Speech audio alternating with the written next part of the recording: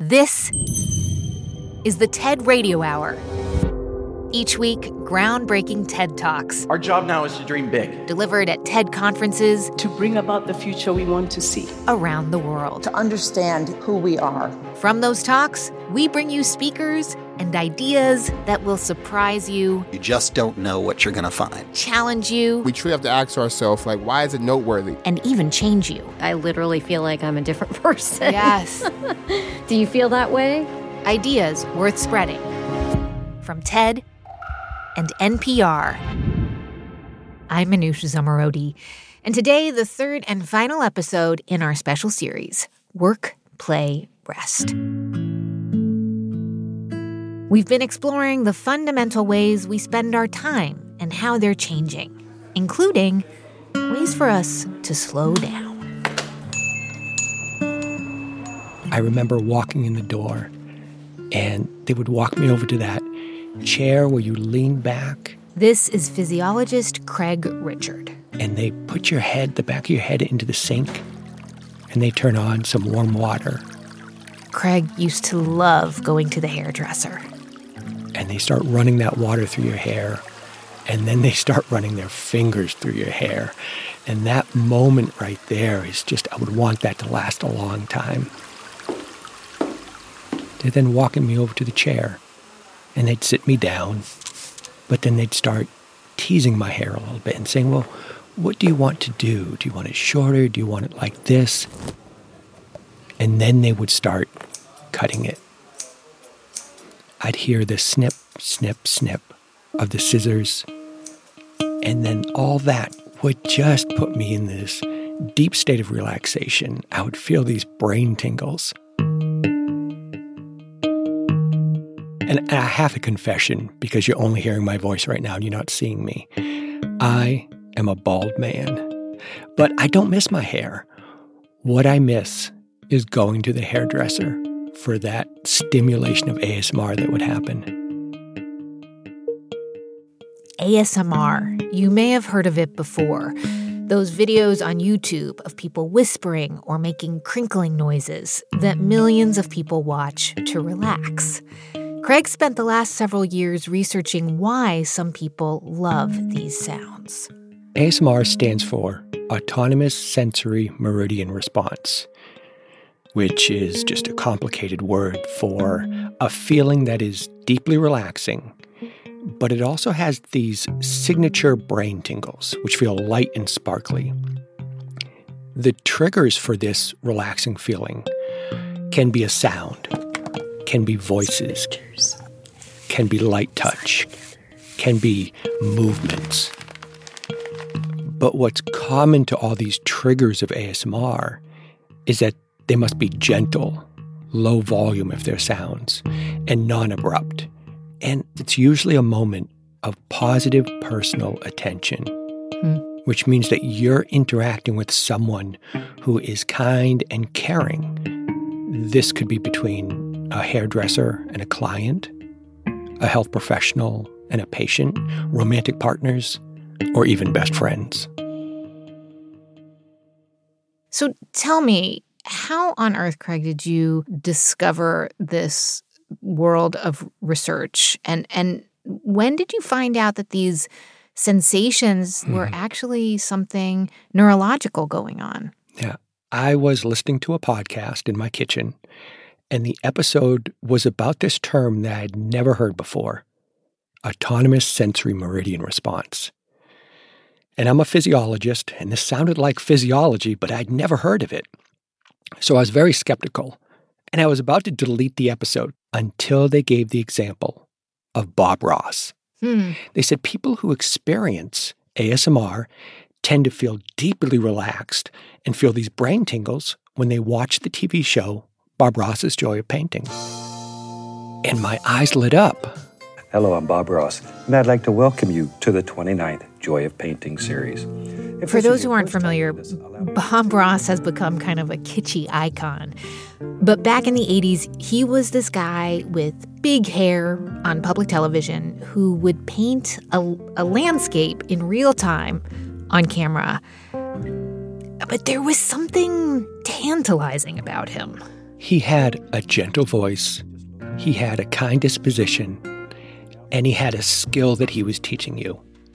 It fits the perfect scenario of what we refer to as an ASMR scenario.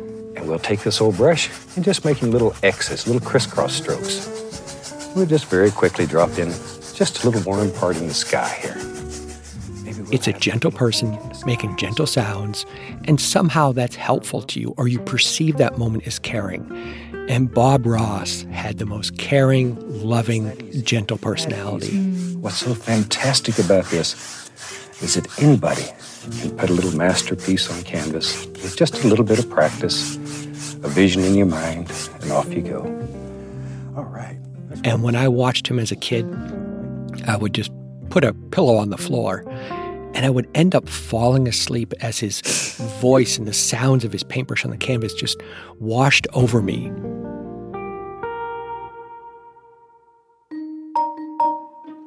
When we think about feeling rested, we often think of getting a good night's sleep or taking a nap. But there are so many different ways we can rest. So today on the show, ideas about slowing down and why rest is crucial to our survival. We'll explore tips to avoid burnout. Our emotional health responds beautifully when we allow our bodies to rest. How what we dream at night impacts us during the day. Yeah, we are definitely very active, at least mentally, when we sleep. And why scientists are pursuing a radical new form of rest, human hibernation. Is suspension. You are retiring from the game of life for a little bit of time. But first, let's get back to Craig Richard and how he learned about the now popular relaxation technique, ASMR. Here he is on the TED stage. Now, I'm a physiologist. I'm a researcher. I'm a data nerd. I was so excited to read about the science of ASMR. In 2013, there wasn't a single peer-reviewed research study. What I did find were plenty of forums discussing this blissful sensation. And they all reported the same response that I felt. They were deeply relaxed, they felt comforted, they felt calmed, and they had these light, sparkly brain tingles.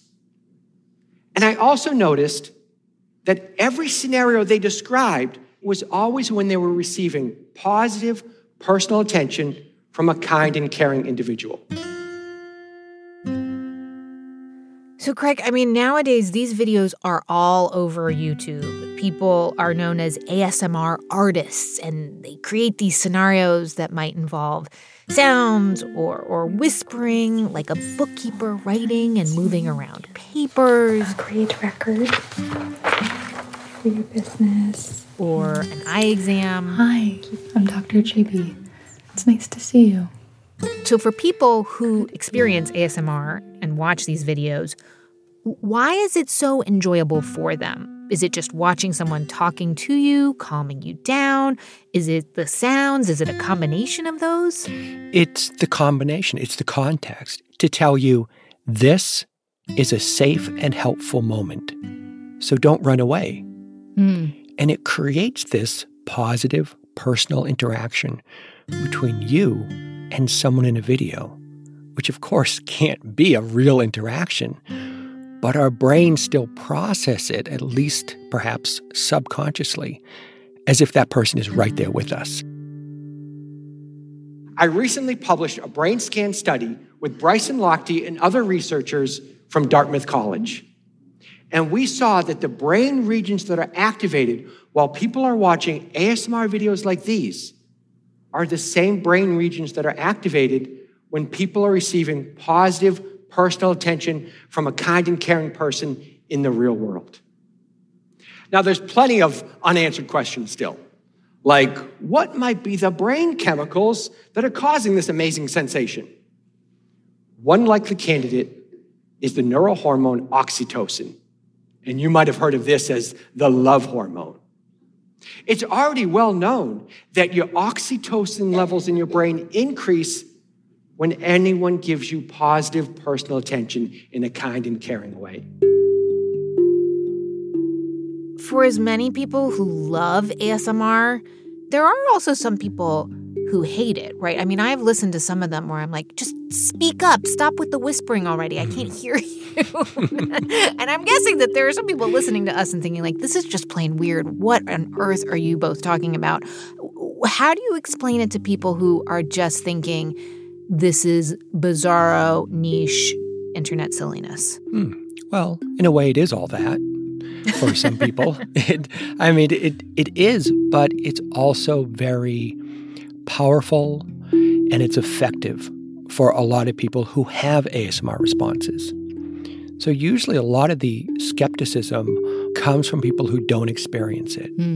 But we do have to be careful because that, in a way, was how people responded to migraines. When migraines were first reported, just because you can't see it and you don't experience that extreme pain in your head doesn't mean it's not real for someone else. So right now, yes, it's weird, but there's more and more science coming out. There's more and more studies that are confirming it is helping people to decrease their stress. It is helping people to fall asleep. And it may be helpful for people who have clinical disorders, such as anxiety and insomnia. It's interesting to hear you say that. I mean, it's been a heck of a few years. There's been a lot to be stressed out about. People are looking for ways to put their minds and their bodies at rest, and they are struggling to find it. Has it always been thus, or are we at a particularly tough moment where we need to use every single tool that's available to us? And if they sound a little weird, you know what? That's okay. I guess if we were to think of our bodies like a computer, if you're always running your computer with lots of programs and is doing a lot of activities, it will overheat and it will shut down.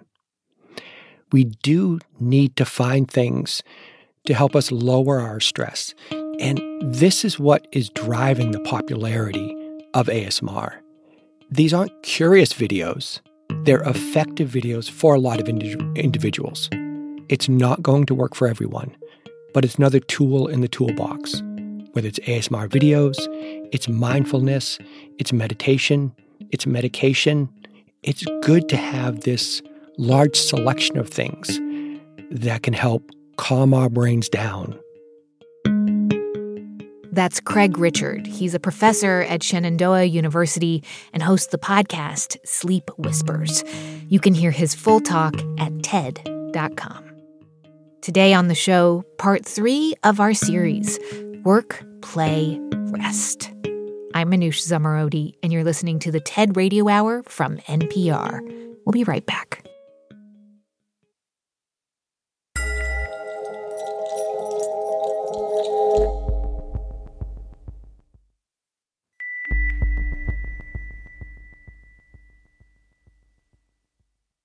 It's the TED Radio Hour from NPR. I'm Manoush Zomorodi.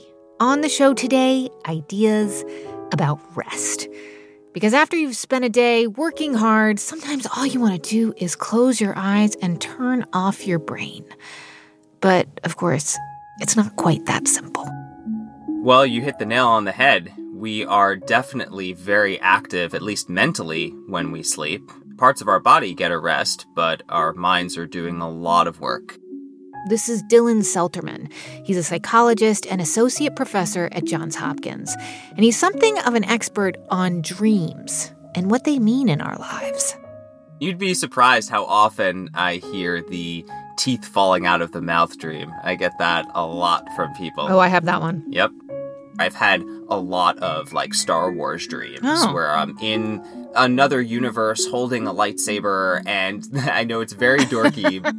About a decade ago, when Dylan was working on his dissertation, he collected people's stories about their dreams, over 800 of them, to try and understand how those dreams affected them when they were awake. So we recruited a sample of young adults and asked them to keep a log of their dreams for 2 weeks. And we found that about 20 to 25% of the time, people were dreaming about romantic encounters. Most of those dreams had to do with their significant others, but people did dream about other partners. They dreamt about their exes. They dreamt about new partners they may have met.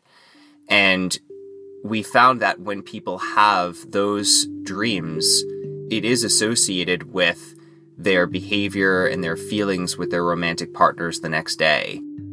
I dreamt I was at a carnival with my girlfriend. She kept beating me at the whack-a-mole game, even though I thought I was winning by a lot. In the end, she won a big teddy bear as a prize, which is apparently what she wanted, so I was happy. We were watching Saw 2. I was so scared of the movie, I kept ducking my head into his shoulders and squeaking when the gory parts appeared. He laughed and comforted me. I remember being called constantly by my girlfriend checking up on me. And it got to the point where we got into a fight because I told her she didn't trust me. And I ended up getting beyond drunk and hooking up with some random girl. A girl left a message on my boyfriend's Facebook page. I find out he called her, they were talking, and he told her that he loves her. How could he do this to me? He just says, I don't know. And I keep yelling and crying until finally waking myself out of the dream. Dylan, all we want to know is, what does it mean? What does it all mean? Well, I wouldn't go as far as to say that every single thing that happens in everyone's dream has a meaning. But I think when it comes to especially the dreams that are very social, that they have a lot of important messages for us. Here's Dylan Selterman on the TED stage. If you have this type of dream and you wake up and your partner is sleeping in the bed right next to you, what might you say? What might you do in that situation? What we're seeing in these dreams is a lot of the same kinds of behaviors that people would exhibit with their romantic partners in their waking lives. There's kissing, there's affectionate behavior, there's comforting. That being said, not all dreams are sunshine and roses. When people have these types of dreams with arguments or conflict or betrayal or jealousy, they have more conflict with their partners the next day. And that's controlling for the previous day's conflict. So it's not part of some day-to-day mechanism. There's something unique about the dream. When people have an infidelity dream, they're cheating on their partner, they're hooking up with someone else, they feel significantly less love and closeness the next day. Why? Why do dreams have this association? Why do they have this effect? The short answer is we still don't know. Dreams are one of the big unsolved mysteries of science. There are several competing theories that might explain what's going on here. Patrick McNamara proposed the theory that dreams evolved in order to facilitate social attachment bonds, especially between parents and children and romantic partners. But what about all those conflict dreams? That would kind of suggest the opposite, that it's almost hurting the attachment bonds. And there's another theory that might address this, which is more along the lines that dreams evolved in order to help us solve problems, in order to see difficult issues from a new perspective and maybe come to conclusions or have solutions that we wouldn't otherwise be able to see, to adapt to emotionally difficult situations. I am so curious. Tell me more about how these dreams, especially the negative ones, affected people's moods the next day, even their behavior. Anyone can have a dream about someone who's not their significant other. But if the relationship is strong, then they might wake up and say, well, I definitely don't want to do that in real life, so I'm going to make an extra effort to be connected to my partner and pay attention to their needs. On the other hand, if the relationship's not going well, maybe that would prompt people to think, I need to move on from this person.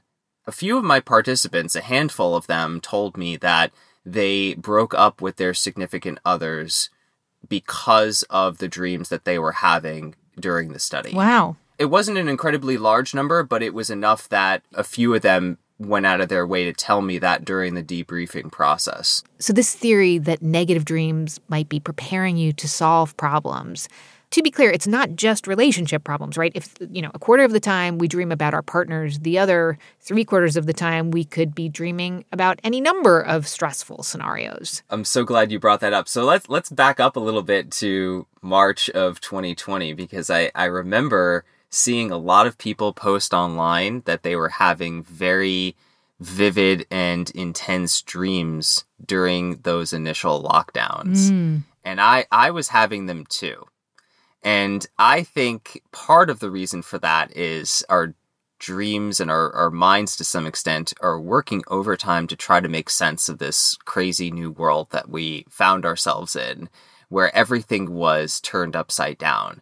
I had a dream where I touched a surface and then touched my face. And in the dream, I was really distressed because I thought that I had infected myself. So I woke up the next day and I was much more vigilant about washing my hands before touching my face. So I think that people were having those types of dreams to prepare themselves for the new world we found ourselves in. Yeah. And I'm thinking especially about the general research on cognitive reframing and that kind of emotional work that we put into our general mental health. We take experiences that might be negative and try to extract something positive from them. So that same logic can be applied to our dreams. Just because you have negative emotion in dreams does not mean that we should try to stop those types of dreams from happening. What do you mean by that? How could that be positive when I think that when I first had a newborn, I used to have the dream that I'd forgotten where I put my baby? That was a terrifying one. Yeah. Another dream that I have that I've heard many people have is of a tsunami wave. These things that we all seem to dream that are very upsetting. Right. Well, a possibility is that our minds are thinking about possible things that could happen, and in the dream, it could be more symbolic. It could be more abstract. So maybe the tsunami is just one of many types of problems that we could face. And we are just going over what might happen and how to prepare for it. So if it's a natural disaster, if it's COVID, if it's another problem that we're facing in our lives, who are the people we can depend on? What are the resources we need? How would I prepare for this disaster? And then using that after you wake up to live a healthier life. And we do see this kind of thing happening in people's dreams, what some therapists call dream work. If someone is having a recurring nightmare, to put yourself back into the dream, so to speak, while you're awake, but instead of replaying it exactly, imagine it differently. Imagine that you respond with strength and resilience instead of fear. What would that look like behaviorally? So when it comes to those types of things, I like reframing exercises for dreams, and I like them for waking life as well. Here's some research by Rosalind Cartwright that shows when you look at women who are suffering from depression after going through a divorce, they are actually less depressed. They're more mentally healthy in the future at a follow-up if they dream about their ex-partner, if they dream about their former spouse. This might seem counterintuitive. You might be thinking, well, how can you get over someone if you're dreaming about them? Rosalind Cartwright calls these dreams that work, that those people who incorporated the thing that stressed them out into their dream were better off, even if the dream content was negative.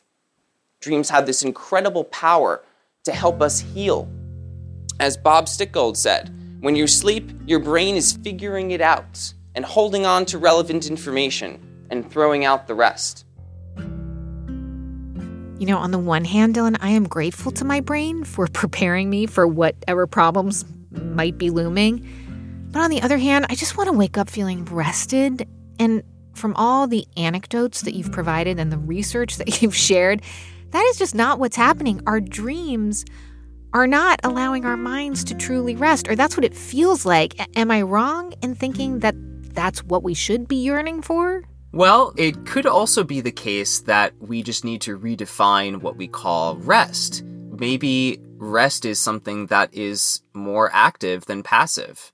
I think about this in terms of physical exercise whenever I'm doing a workout and the person leading the workout says, remember to do active recovery, stretch, hydrate, and make sure you're doing the things that are essentially helping that rest and recovery process. But it's never sitting back and doing nothing and lounging on the couch. It's a much more active process than that. And I think with dreams, you could think about it the same way. It is an active rest. It's a way to help us feel refreshed and also get things done. If you get anything from this talk, I want you to take this home, that dreams are worth your time. They're an important piece of your life and worth paying attention to. That dreams represent this great untapped reservoir of information and insights that you can gain about yourself, about your relationships, about your work, about your physical health. So start tonight. Keep a dream journal. Put a pad of paper and a pen next to your bed, and when you wake up, write down whatever it was that was in your head while you were asleep. You might be surprised at what you find. Your dreams might be trying to tell you something really important. Thank you. That's Dylan Selterman. He's an associate teaching professor at Johns Hopkins University. You can see his full talk at ted.npr.org. On the show today, rest. And one of the truest, deepest forms of rest comes to some animals every winter. When we talk about hibernation, what we really mean is to do what squirrels or bears or hamster, bats, all these animals do in winter when they don't have enough resources, enough food or water. Matteo Cherry is a professor at the University of Bologna, where he studies hibernation. They change what they need from the environment by entering in this very, very special state. So it's a bit more like a standby on a TV screen or on a computer. And to put their body on standby, Matteo says that animals first have to find the right spot. So what you're looking for is a place where you could be safe from predators, potentially invisible to the rest of the environment, where you can just wait. A place where you can be cozy and safe. Then the body, heart, lungs, brain slow down to a creep. And there's a word for it. Yes, we call that torpor. So torpor is the technical word that refers to a low metabolic state.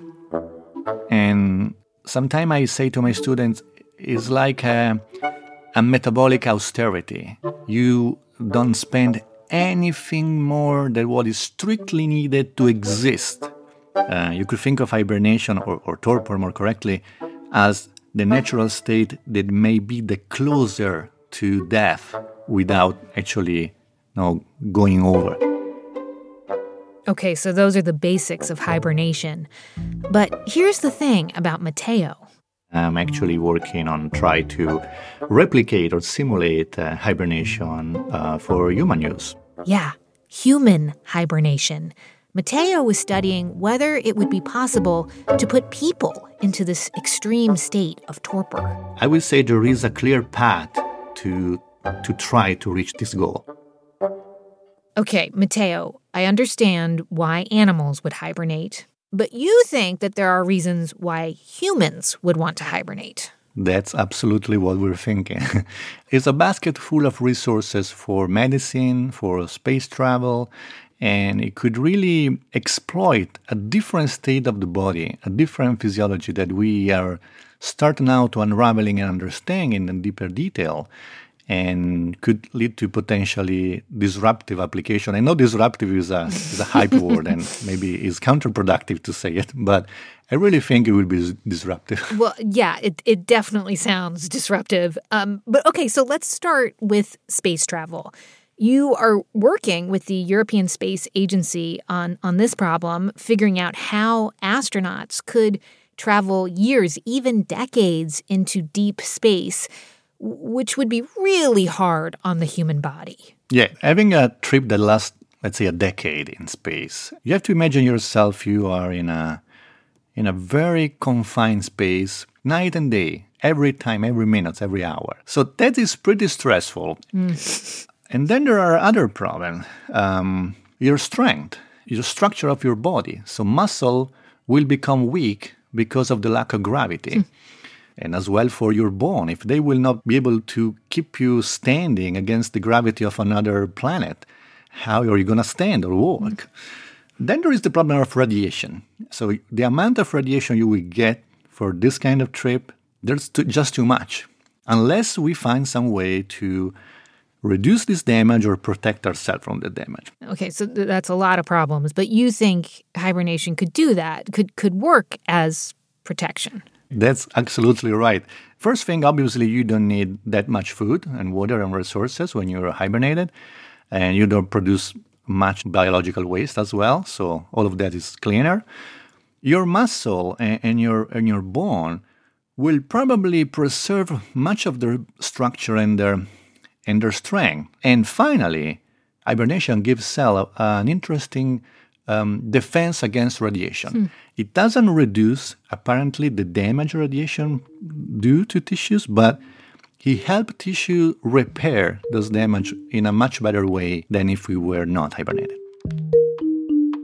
Wow, that is fascinating. But I don't think that many of us have plans to travel to Mars anytime soon. I will say, though, you are making me fantasize about going into hibernation for my next long-haul flight. Is that possible? Could we maybe one day put ourselves into a state of hibernation and wake up in a different time zone, feeling pretty good? That would be great. That would be fantastic. I hate long flights, so... I had a friend is like a trader in the stock market. He was asking me, could we go into torpor when the market goes down and wake up when the market goes up? So it will all depend on how easy and risky the technology would be. But why put a limit to our hope? When we come back, we get a little more grounded. How hibernation could be used more immediately in medical treatments. On the show today, rest. I'm Manoush Zomorodi, and you're listening to the TED Radio Hour from NPR. Stay with us.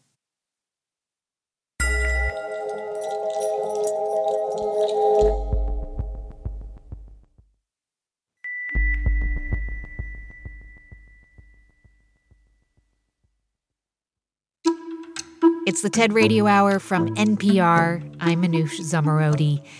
And we were just talking to hibernation expert Matteo Cherry. Matteo says there are a few intriguing stories that make researchers believe humans can hibernate or be put into a state of torpor, including a story published in 1800 about an entire village in Russia that would sleep through the winter. There is a Russian term for this winter sleep. It's called lochka. I don't know if I pronounce it correctly.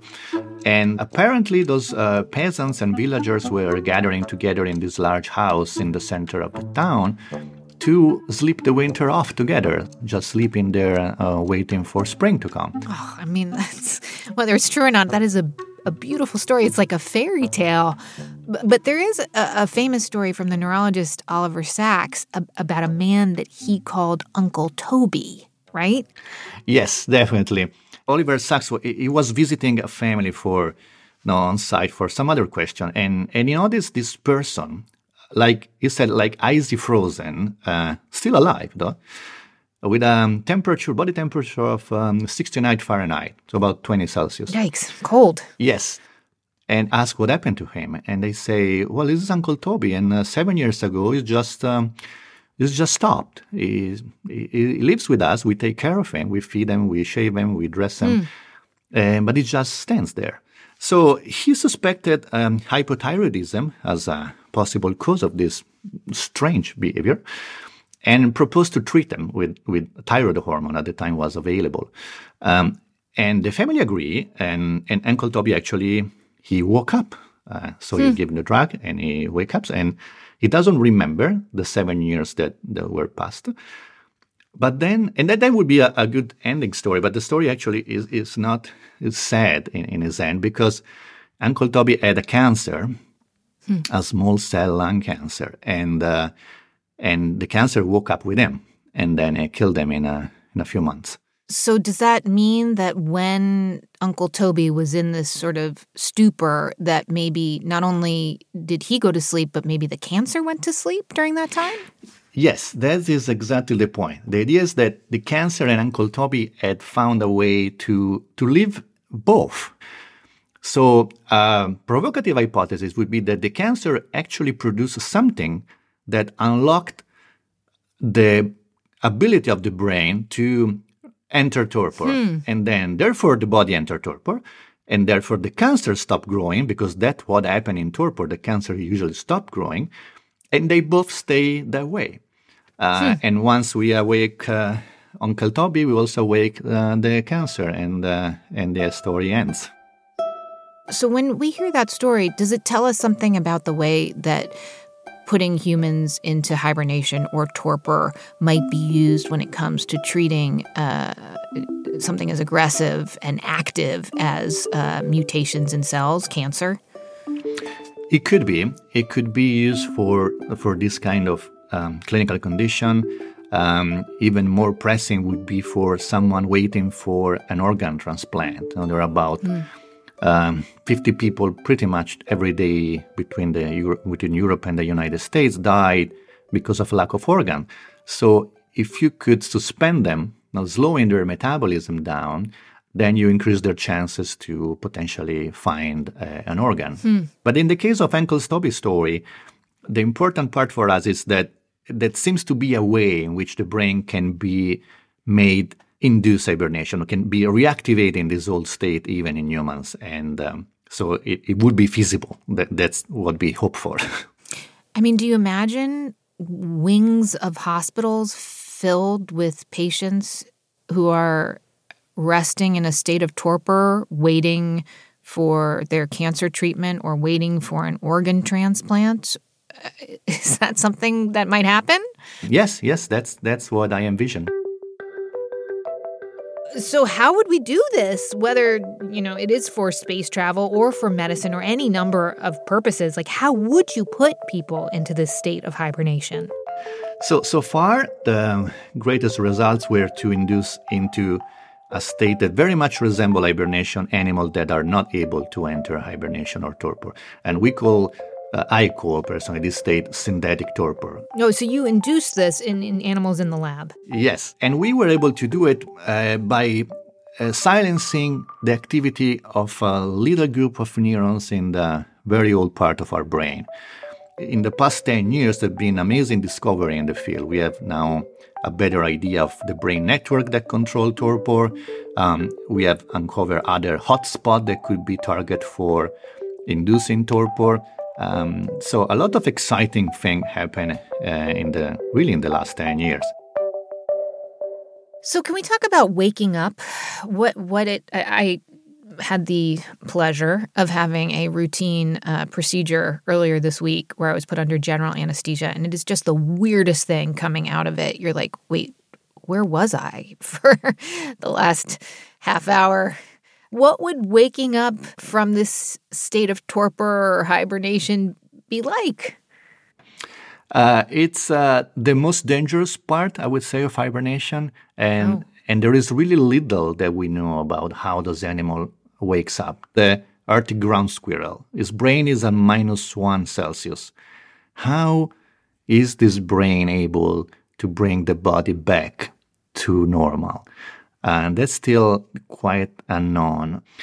But what we see is definitely, especially for the brain, is the most plastic state I've ever seen as a neurophysiologist. So synapses get formed and reformed. It's a neurostorm of molecules, of active brain molecules. So it could be something about like dreaming, or it could provide you sensation of dreamlike state, my guess. Maybe it's even pleasurable, we don't know, or maybe not. But after you wake up, I would say you will also be very, very sleepy. You need to sleep after hibernation. The reason why, still mystery. Like the entire time you spent in torpor was sleep deprivation. So you need to rest after your big rest. Oh, yeah. It's hard to tell that hibernation is rest. Is suspension. You are retiring from the game of life for a little bit of time. That's neurophysiologist and hibernation researcher Matteo Cherry. If you speak Italian, you can watch his TED Talk at TED.com. We've heard some unusual ideas about rest on this episode, but ASMR is not for everyone. Dreams are hard to control, and human hibernation is not going to happen for a very long time. So we wanted to wrap up our episode with a story from a friend of the show, a reminder that so many of us seem to need, that taking time to relax and reset every day can make the difference between being resilient and burning out. I got sick, like really sick. And I was like, this is it. Something's got to change. This is Celeste Headlee. I am a longtime journalist with NPR and PBS and others. In 2015, Celeste gave a TED Talk called 10 Ways to Have a Conversation. So I have 10 basic rules. I'm going to walk you through all and of them. It went viral, really viral. And master it, you're already going to enjoy better conversations. And when the talk first came out, Celeste was delighted at all the attention her ideas got. But she soon realized that she didn't know how to handle all the opportunities that came along with all that attention. I was still hosting a daily news show Monday through Friday, and I was still a single mother, and I started trying to fit all of those speaking engagements and other things into my existing schedule, and then I got a book deal, and I decided to fit that into my schedule and not take any time off to write the book either, and it just snowballed. I mean, Celeste, to some people, this sounds like a Cinderella story, like single mom becomes public radio host, gives TED Talk, becomes big thought leader celebrity. Yes, it is all those great things that you just said. And yes, it's an incredible privilege on my part. And I understand how many of the odds I'm beating. Like, I'm a single mother, woman of color at that point in my 40s. But the more incredible the offers became, the harder and more impossible it was to say no. So she didn't say no. So I would get up at 6 a.m., go in, do the radio show, straight from the radio show to the airport, fly to whatever city I was going to. Sometimes I had a pre-recorded interview, which meant I needed to rush to my hotel and set up my little travel studio really quickly so I could record from the hotel room. And then I would get up the next morning. Either I'd do the keynote that night, depending, or get up the next morning, deliver the keynote, rush back to the airport, get on a plane, and then be on the radio again the following day so that I could only miss one day of work. It's a lot. It was insane. Okay, so you kept going for a few years, and that's when you got really sick, and you decided you wanted to figure out why you felt so bad when you were doing work that you loved, but couldn't keep going. Yeah. I began to start doing research into why I was so overworked, how to fix my schedule and fix what was going wrong in my own life. Mm-hmm. And once I started doing that research and I started talking to my friends and saying, this is what I'm researching, trying to figure this out for myself, they were like, oh my God, when you find out, will you tell me? And I realized this wasn't my problem, it was our problem. When you say our problem, like what is the problem and whose is it? What do you mean? I mean humanity. The problem is this addiction to hard work, to long hours of work, to a belief in just the inherently virtuous qualities of hard work and productivity, hustle culture, that at this point has become toxic. It's actually been toxic for a very long time. The toxicity has just raised to the point where it's not survivable anymore. Celeste, you ended up turning that research into a book called Do Nothing: How to Break Away from Overworking, Overdoing, and Underliving.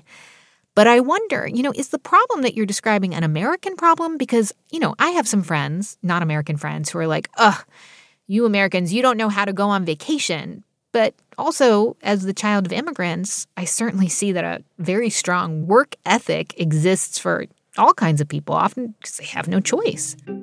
So, really what we're living in right now is this concatenation of circumstances, right? There's several forces that join together to become this overpowering wave. Yes, it was the Protestant work ethic. So you had religious leaders espousing the idea that God wants you to work hard, that you earn your way into heaven through your hard labor, and that idle hands are the devil's playground. Yes, that was absolutely there. But on the other hand, you also had a couple world wars in which the government was telling everyone that hard work is patriotism, that you work long hours because that's how you support the troops. That's how you do your part. Yeah. And there's this commercial component of it as well, in the US especially, but other nations. Consumer spending drives our economies. Yeah. But there's one further thing that is driving this. That's the myth of the self-made man. It's the bootstraps theory. Just this belief in the virtue of doing it yourself, and that you earn your place in society. When time is money, nobody can afford to waste it. And it wasn't until the industrial age when we started getting paid based on time rather than task accomplished. This word burnout, we see it everywhere. People use it all the time right now. Are we battling back for our right to rest? I actually think the younger generations are beginning to take up this battle, which makes me very happy. I mean, burnout in and of itself, it's probably used too much. But I say it at the same time that I don't think it's used enough. Like, I don't think our policymakers and our corporate leaders are using burnout enough. They don't understand the severity of the problem. The World Health Organization already said that we were headed for an epidemic of burnout before the pandemic. So what do you do? Because let's not let the fact that you said yes to this interview about rest, that you are actually here doing it. I mean, no, the book is called Do Nothing, but I'm not saying don't do anything. The thing of it is that when you start actually respecting your body's own rhythms and giving it the rest that you need, the irony is you actually become more productive. You get things done in a shorter amount of time. Why? Because your brain is rested and healthy.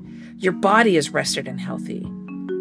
But you write that when you started your own business, you had to learn not to be a terrible boss to yourself, and that now you had to learn to do this. You had to build in lots of breaks into your schedule so you wouldn't drive yourself into the ground. Yeah. And, it's also true that some of my ability to craft my schedule is based on privilege, right? I have been in a situation where I've been holding down 6 or 7 different jobs in order to make ends meet. And that was a tough, tough time. But the truth of it is that you can find 5 or 10 minutes. And not doing that is going to make everything so much harder. It's really easy to get just kind of tunneled down in your stress and your crisis, and you're in fight or flight mode, and you're like, I don't have time for anything right now. But if you can just walk around the block, when you come back, your body recovers. It's beautiful. Take a breath. I do a check-in a couple times a day where I just close my eyes and I imagine I'm in a standing MRI machine and I just scan through my body, not to change anything, just to note, how are you feeling? Where's the tension in your body? What feels good? What feels bad? How are you doing? And so you start to become actually aware of yourself. And that's how you know you're resting, is because you feel rested. Truly rested. That's journalist Celeste Headlee. You can see her talk and hundreds more. Just go to TED.com or check out the TED app. Thank you so much for listening to the final episode in our 3-part series, Work, Play, Rest. If you missed the first 2 shows, just go back in your feed and take a listen. Because it feels like we're constantly looking for balance between these 3 fundamental ways we spend our time. But what I've taken from this series is that self-help strategies only do so much. Sometimes the antidote to burnout or languishing is learning about wild scientific research or new kinds of activism or the process of making joyful music. It's that interdisciplinary mix that can make us believe we humans still have it in us to care for each other, maybe even fix the things that are broken. This episode was produced by Katie Monteleone, Rachel Faulkner, James Delahousie, and Diba Mohtasham. It was edited by Sanaz Meshkinpour, Rachel Faulkner, and James Delahousie. Our TED Radio production staff also includes Matthew Cloutier, Fiona Guerin, and Sylvie Douglas. Our audio engineer is Brian Jarbo, and our intern is Margaret Serino. Our theme music was written by Ramteen Arablouei. Our partners at TED are Chris Anderson, Colin Helms, Anna Phelan, Michelle Quint, Sammy Case, and Daniela Balarezo. I'm Manoush Zomorodi, and you've been listening to the TED Radio Hour from NPR.